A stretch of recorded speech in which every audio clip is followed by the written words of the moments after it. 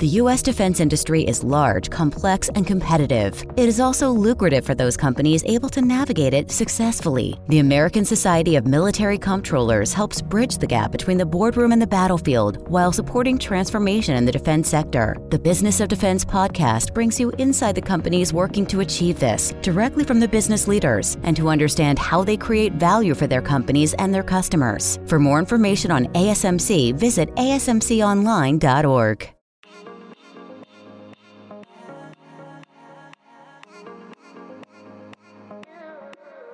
You are listening to the Motherhood Unstressed podcast, and I'm your host, Liz Carlisle. Thank you so much for tuning in. I'm so glad that you're here. And if this is the first show that you've ever listened to, welcome. I'm so glad that you found the Motherhood Unstressed community, and hopefully we'll be doing a deep dive into all the past episodes we've had over the years. And I'm excited, although it's not an easy topic to talk about, I'm excited to bring my guest to you today to talk about climate change. He is author and climate movement organizer Daniel Sherrell, and he's joining me this week for an expansive conversation on climate change. Not what it is or how we solve it, we already know that this exists, but the emotional terrain of the crisis and how it feels to imagine a future and a family, as most of us are parents, under the weight of the reality that the world is changing. It is warming up. And we're talking about his new book, Warmth, and it's a fiercely personal account written from inside the climate movement. And in it, he lays bare how the crisis is transforming our relationship to time, to hope, and even to each other. So this is an episode that's not only going to talk about the emotional aspect, but I really ask him to expand on how we as parents can navigate this time. You know, it's crushing. It feels overwhelming. We don't even want to think about it. We kind of press it away from our purview. But at the same time, you know, it's in our DNA. It's instinctual to want to protect our children and to have a world where they can not only survive, but thrive and not be under the weight of natural disasters. And although this is the reality of the situation, we've already pushed the scales in the wrong direction. There are still mitigating factors that we can take on as parents, as citizens of this country and of the world to make it better so that millions and millions of more people don't have to die. We still can take action. And that's what I really want you to get out of this interview today. It is an overwhelming, sad thing that's happening, but we can't give up. We can't give in to that. And so I'm really excited to share his work with you. Warmth is available on Amazon. It's also in the show notes. If you love this episode, please share it with a friend, and please keep those reviews coming. Enjoy this episode with Daniel Sherrell. Hey guys, before we dive into this episode, I want to mention show sponsor RS Koso. Koso is a century-old traditional fermented drink out of Japan, and it's made from more than 100 vegetables, fruits, and plants. And because it's fermented, it contains probiotics, prebiotics, and postbiotics, and it tastes really good, actually. It's like a sweet Japanese plum juice. And I did the 3-day cleanse last summer, and it came in this very tall, beautiful bottle with beautiful packaging. I almost didn't want to open it. And I was afraid that I was going to be really tired and moody when doing a cleanse, because that's pretty typical for me. But I actually ended up having more energy and my skin was glowing. Also, people love Koso for helping them lose weight. You know, it's all about gut health. When your gut is healthy, you're going to be letting go of a lot of toxins and things that actually cause inflammation. So this is a great product also for weight loss. If you are interested in checking out Koso for yourself, be sure to use my code UNSTRESSED and head on over to rskoso.com. That's rskoso.com. Well, hello, Daniel. Welcome to the show. I'm so glad that you're here. Thanks so much, Liz. I'm glad to be here. Yeah, it's not the happiest topic, but I think it's important that we do talk about it. Can you talk to us about the problem, as you call it, and how it became so central to the work that you do? So the problem, in a sort of basic sense, the problem is the word I use to refer to the climate crisis, which is a monumental shift of how we interact with this planet that is happening right now, that is dire, that is violent, and that is likely going to continue for the next century or two. It sort of first came into my life. I grew up in suburban New Jersey in the 90s, which felt at the time like a very stable place. It was, according to the historian Francis Fukuyama, the end of history. You went to the shopping mall, you came home, you had your little play dates with friends. It was sort of the apotheosis of Clinton neoliberalism. And I felt swaddled in its bosom. And at the same time, my father is an oceanographer at Rutgers University, which is a very cool job. He got to go down to Antarctica for months at a time, most years when I was growing up, and conduct research there about how particulate runoff from the continent interacted with plankton blooms in the ocean. Very esoteric. But he would come back with stories that were really disturbing for an 8-year-old. An 8-year-old who was very into National Geographic and had stacks of them in my room. I could tell he was disturbed, and he would say things like, "This isn't the same continent I was going to 10 years ago. Things are really changing on Antarctica." And it was sort of the canary in the coal mine down there, because of the way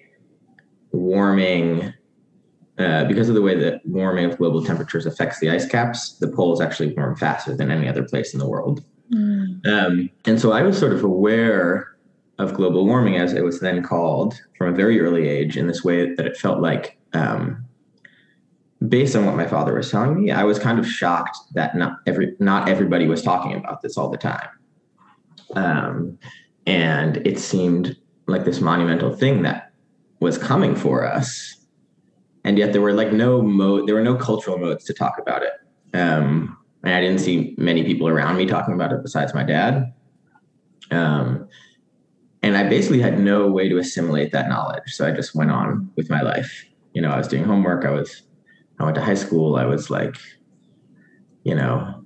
basically a jock, but then I'd go home and read at night. And it didn't feel like my real life. But it wasn't till college, where I was lucky enough to meet some amazing women who had already been politicized around the climate crisis, including one friend who'd grown up in Nairobi and who'd seen a decadal drought that was deeply unusual really affect day-to-day life in parts of her country, Kenya, and had already been involved in some of the first, what are called the Conference of the Parties, these big UN meetings that were meant to tackle climate change. And to me, it was sort of like, finally, okay, I thought this was just me caring about this thing. And so together, them very much sort of taking me under their wing and teaching me about politics and organizing. We, with a few other folks, helped found a campaign at our university to try to convince the president to divest our endowment funds from the coal industry. The logic being, if what school is an institution that is meant to prepare its students for their future, it makes absolutely no sense to fund that education by investing in industry that is jeopardizing their future.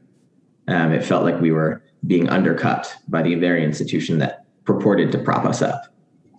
And the deeper I got into that work, the less it was about penguins and polar bears in Antarctica, although it's also about them. And the more it was about rich people and poor people on this planet. And the fact that many, many poor people, mostly in the global South, but also in this country, would suffer and were already beginning to suffer. And by suffer, I mean in very concrete ways, in Basra, Iraq now, it's 128 degrees. You literally can't go outside between 9 a.m. and 9 p.m. Or by suffering, I mean in Bangladesh, because the seas are rising, the soil is more saline. And so a plot of land on which a family has grown crops for generations is suddenly fallow. They cannot make a living. They cannot feed their family. That was already beginning to happen. That is increasingly happening now. Even in affluent places like Germany, we saw with the floodings, with the just apocalyptic, biblical level flooding. This was a choice. It wasn't just happening out of nowhere. There were a number of extremely wealthy corporations, the most prominent being ExxonMobil, but plenty of other fossil fuel corporations and the politicians they bought, who were making a choice to continue with a business model that was making millions of people suffer. And they were poor people without a lot of political capital, so they could get away with it. And that was obviously like atrociously immoral. But it was also clear it wouldn't be confined to just those people, that the problem they were creating by burning fossil fuels and putting carbon in the atmosphere was coming for all of us. Yeah. And so, yeah, I think by the time I graduated school, it was clear that this was going to be my life's work and that there was no greater challenge for my generation than to not only like preserve the basis for human civilization, because I think that's what's at risk here, but also use the crucible of the climate crisis to create a more just and equitable world, and to throw out old models by which labor and resources are extracted from the poor and then they get the short end of the stick. But actually, and that extraction mirrors the extraction we take from the earth. We take and take and take, and then we dump all our trash everywhere, including into the atmosphere. That both of those are just broken models based on false premises that benefit a very few people, and that they need to be changed. So that's sort of how I got into climate movement organizing. And I haven't really looked back since. I love that. It's such a long journey too. I mean, just having a father in that field. So it was already on your radar, and then you meet the right people at the right time. And you know, it's like you were meant to be doing this work. You know, you would think with all of the evidence and all of the data coming out, these big corporations who are using and abusing the earth and other people, you think it would be enough for them to make a change. Why do you think that hasn't happened yet? Oh, that's a big question. And I don't purport, this is something I struggle with in the book, is there's this class of people I refer to as the Pruitts. And the Pruitts that's like my eponym. It's based on Scott Pruitt, who was the first EPA director under Donald Trump, who was literally, he was a lobbyist for the coal industry, and then Trump brought him in to regulate the coal industry. No conflict of interest there. To me, he's representative of a whole class of people who really have made an astounding choice to me. Like, and the sort of thought experiment I do in the book is like, imagine if you were given the choice to pursue a course of action that would make you enormously wealthy and influential, but there was like a 1 in 10 chance, or even a 1 in 1,000 chance that it would like kill millions of people and destabilize human civilization. If you took it, like you'd be a really bad dude, like really you were rolling the dice with things that you shouldn't be rolling the dice with. Those are other people's lives. And now imagine the choice was 1 in 10. That would be pathological.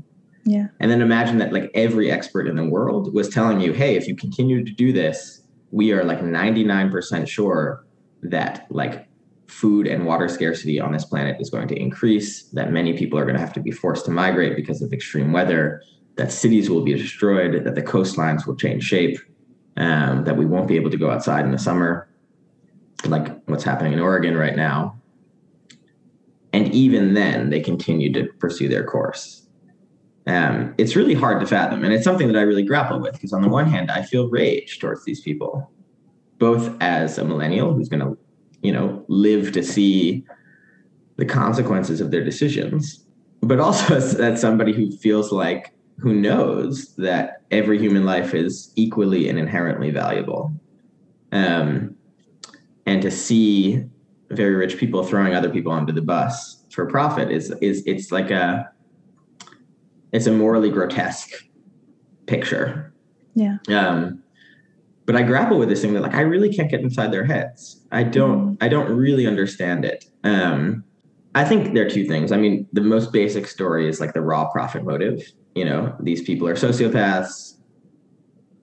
They've, the main source of meaning in their lives is to get as wealthy as possible. And so they've discovered a way to do that and kind of like myopically block out all other consequences.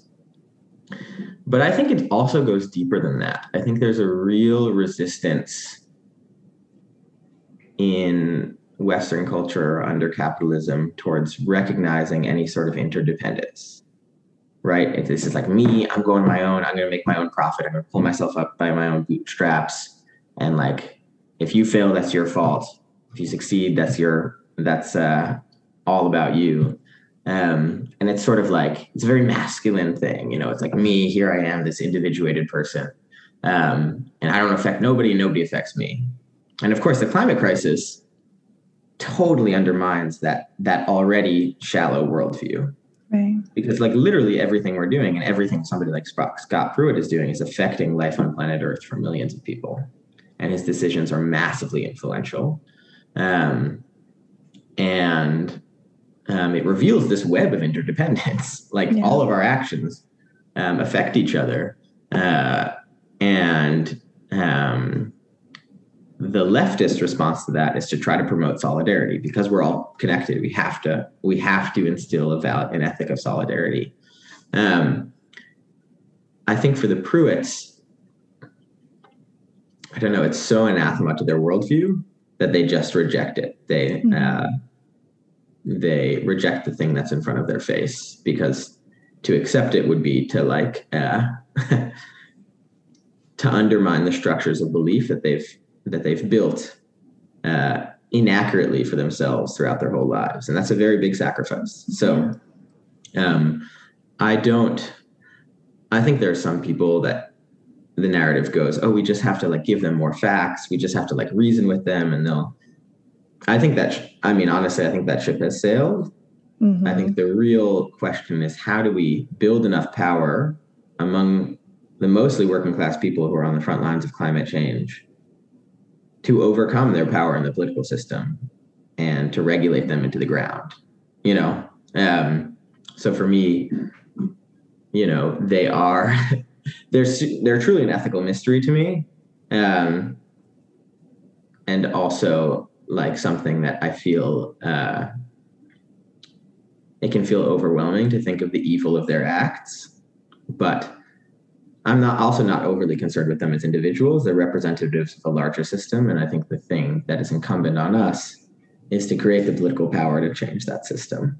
And I think really that's what you're doing in your new book, Warmth. I mean, it's interesting because you can feel the passion behind what you're saying and so many people feel this way. Mm-hmm. I love, though, that you took a different tact in your book. You're writing it to an unborn child of yours, that you're thinking of maybe having or not having. Mm-hmm. Why was that approach important for you to have in the book? Or did you even intend that when you first started writing it? Yeah, that's a really good question. I think surprisingly, I was writing in that voice from the very beginning.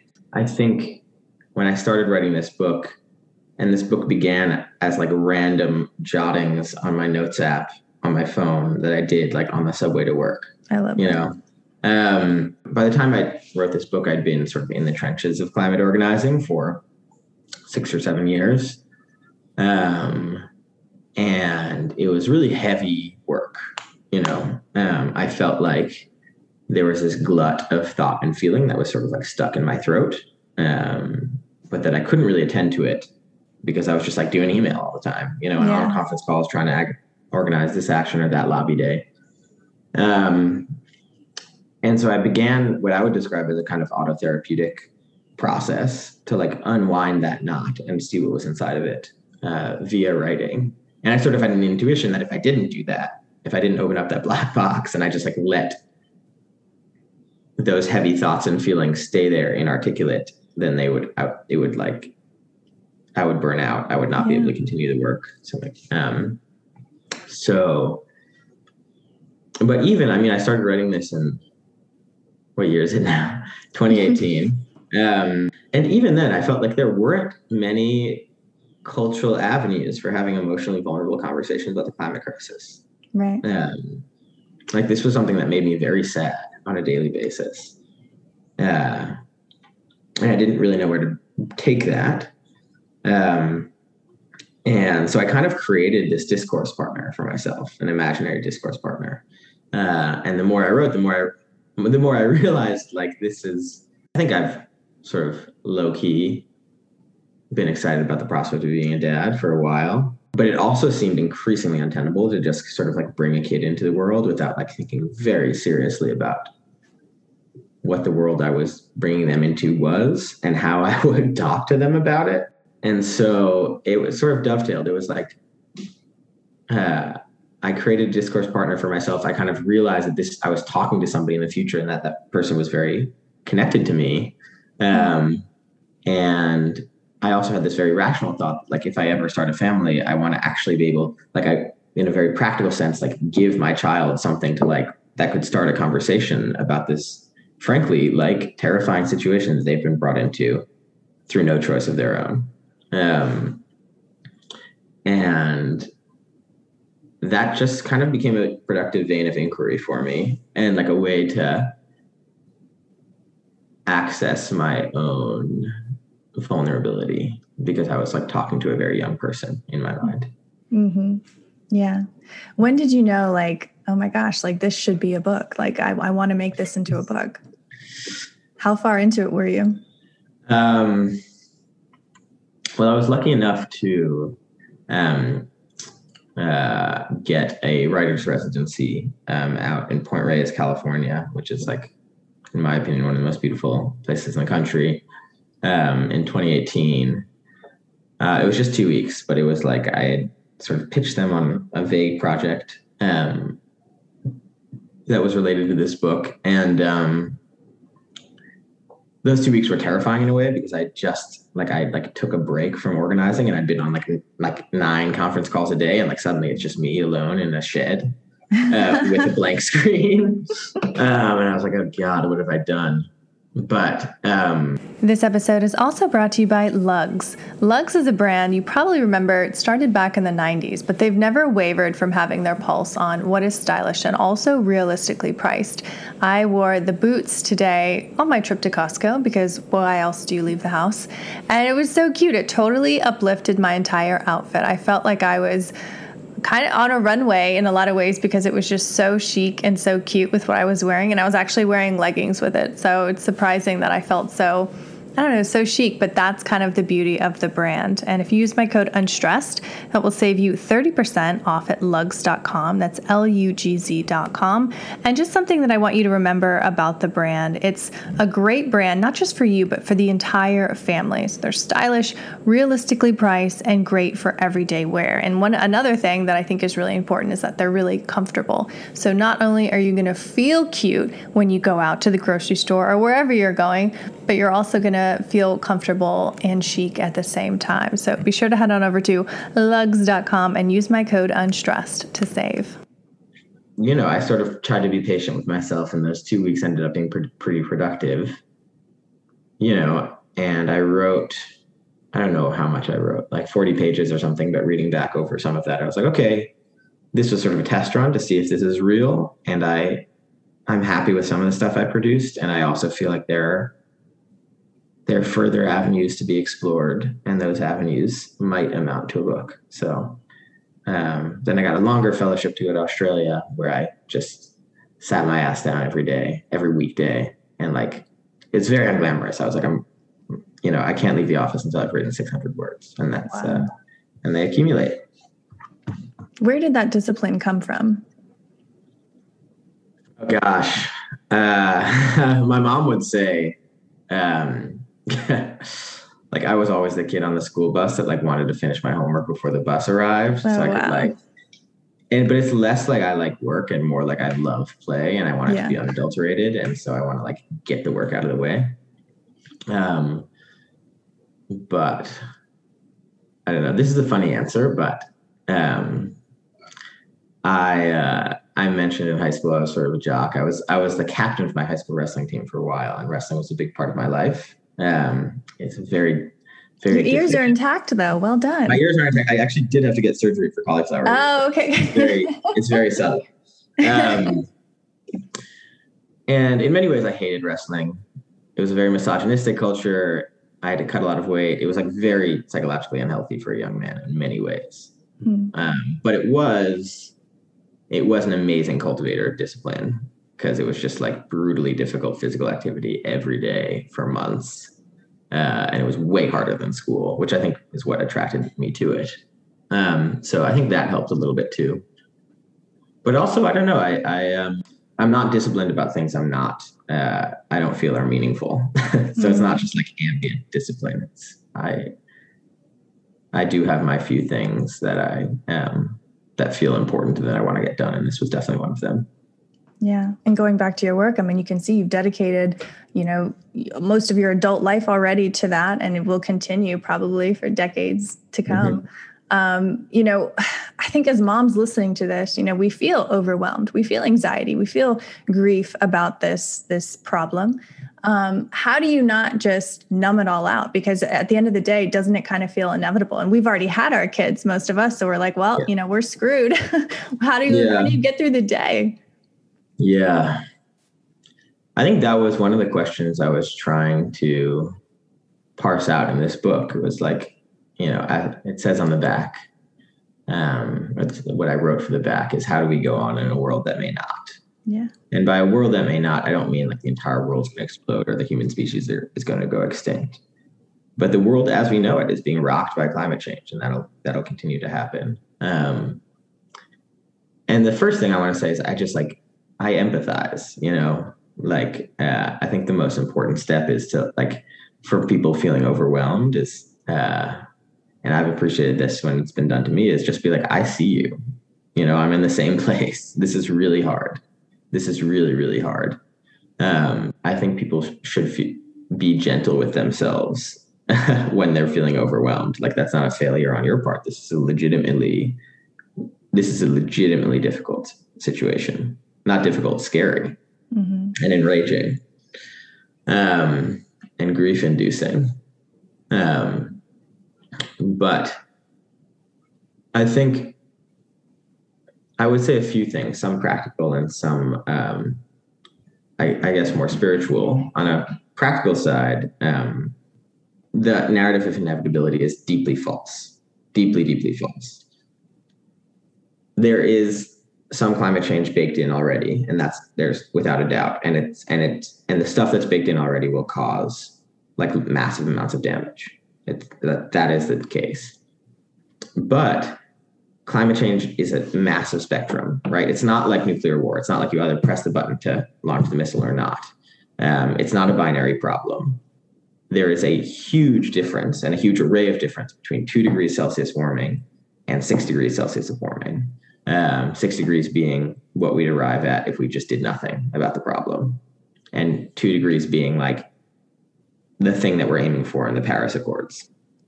And between those two poles, 2 degrees is still pretty horrific and scary, but 6 degrees, human civilization is brought to its knees. We can't maintain our institutions. We can't grow food at quantities to feed the number of people there are. There's not enough water. And all along the spectrum, every inch we move the needle along that spectrum saves millions of lives. So actually you can see of it oh my gosh, all is lost already. Or you could see it as every bit of action we do now saves millions of people. The stakes are that high. And I sometimes find that to be empowering. It's like the great moral battle of our time. I don't love war metaphor, but I think it's accurate sometimes. There are these companies and the politicians they buy that are dead set on maintaining a status quo that is going to destroy our only home. And we have to defeat them. We have to take them out of power. And so to me, that's motivating. And the other thing that's motivating, I think, and I don't know who said this. I think it's just a quote that makes the rounds. But I think that often there's assumption that hope produces action. If I didn't feel so overwhelmed, I would get involved in my local chapter of Mothers Out Front, which is a mom's group about climate change, or the Sunrise Movement, or whatever it is. But I just feel so depressed, so I can't. I think actually causal chain is reversed, that action produces hope. Once you start engaging in political activity around the climate crisis and feel yourself embedded in a community of people that care about the same stuff, for me, that's been incredibly uplifting. And which is not to say that it's not hard. And I imagine for lots of overburdened moms, it's another thing. But even putting in one call to your congressperson, I think it's helpful. But also, just a pitch for the climate movement. It's a great community, if you want to like get away from your toddlers for a second and like interact with other adults who share your values, getting involved in the climate movement is like a deeply good way to do that. There's this amazing feminist theorist and genius named Donna Haraway, who writes a lot about the Anthropocene, this like era of increasing human control of the planet. But she has this concept of staying with the trouble. And I think to me, that's an exhortation to not banish the overwhelm. Like the overwhelm is actually, I don't want to accuse people who are trying to keep the overwhelm at bay of practicing climate denial, because I think it's a totally human instinct, and I indulge in it as well, just to put one foot in front of the other. But to do that constantly and to do that as like the modus operandi in your life as a whole,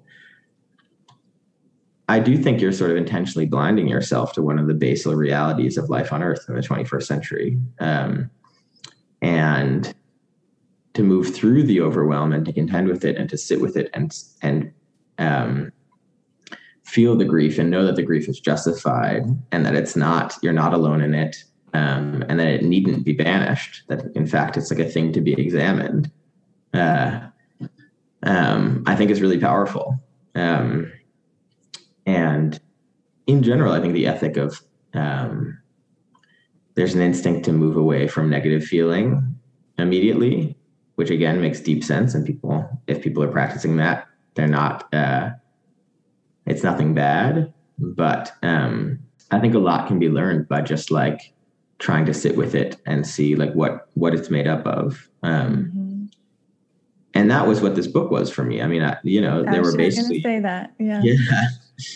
There were mornings, I think, in my first years of climate activism where I felt like I couldn't get out of bed, and they were rare, those feelings of overwhelm. Mostly I was like, I was like writing my emails.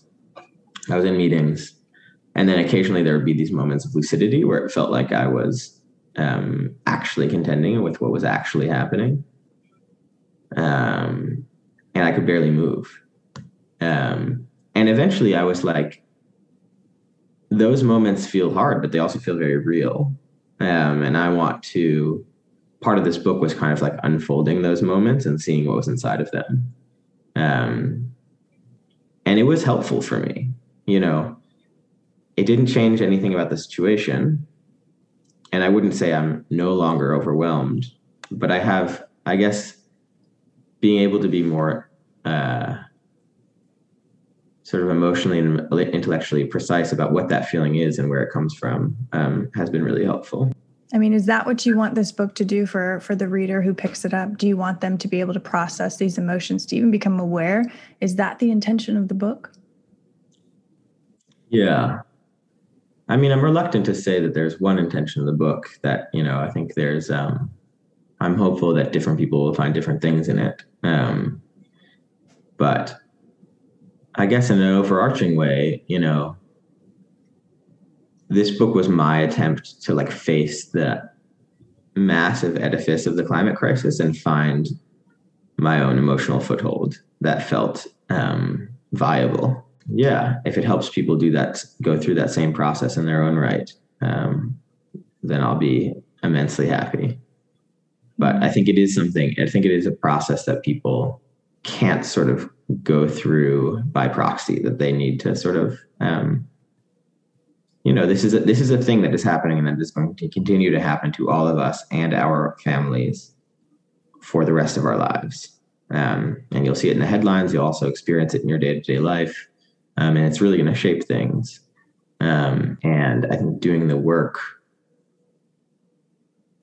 to figure out how you relate to it in a way that's not just like rejection or numbness or compartmentalization will make you both more politically effective, but will also make you more resilient. I think if your head is intentionally turned, then you're going to get blindsided at some point. I love that. It's true.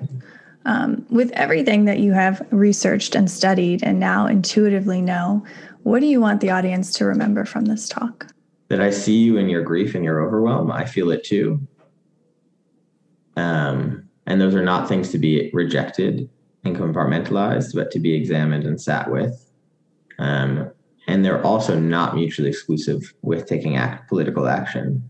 In fact, I would argue that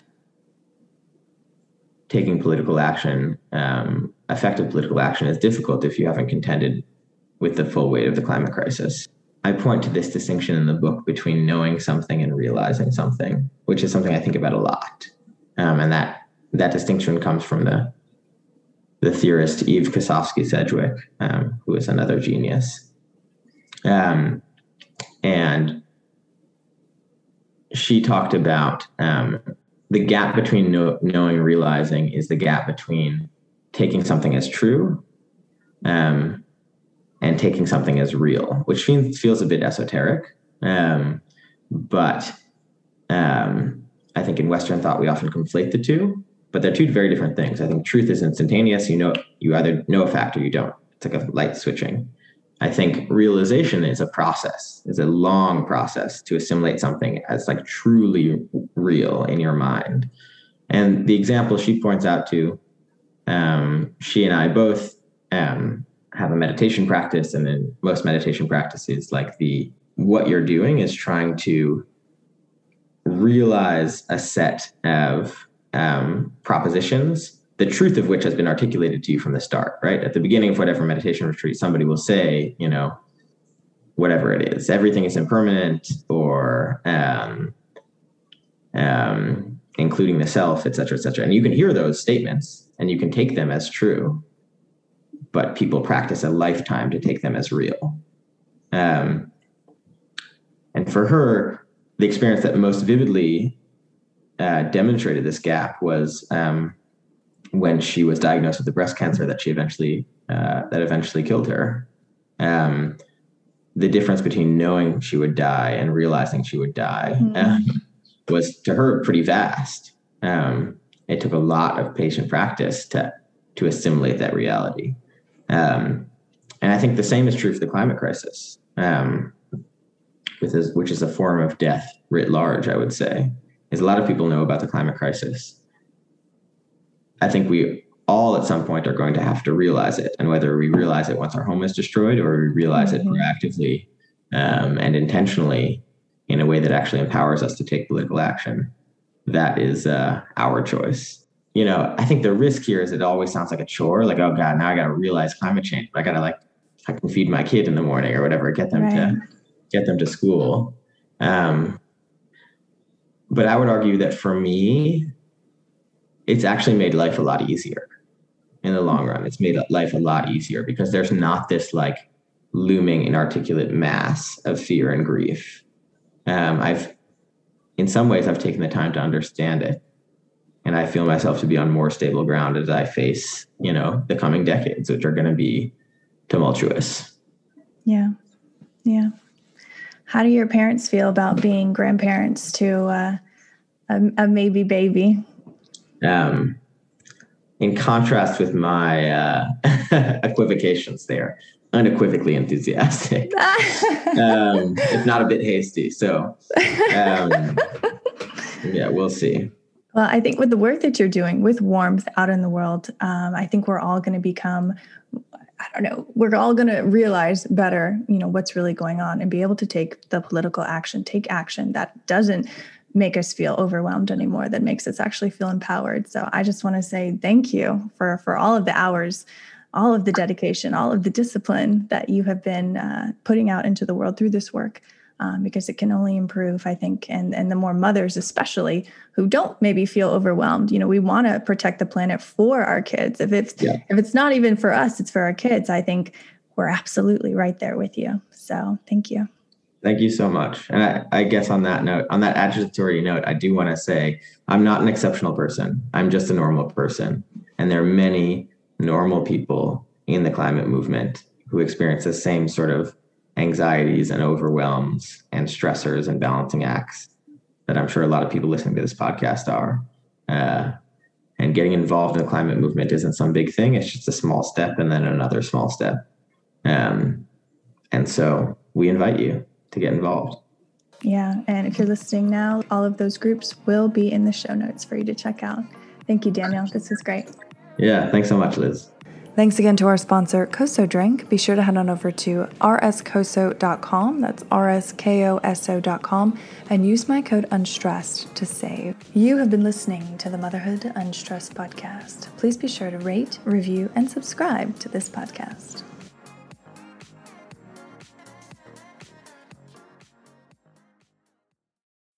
This Valentine's Day, Dunkin's got the perfect pairings to show your love. So get down on one knee with a dozen brownie batter donuts and a cocoa mocha signature latte. Or make them swoon with a strawberry dragon fruit Dunkin' refresher with a Cupid's Choice donut. Are you ready for love? America runs on Dunkin'. Price and participation may vary. Limited time offer.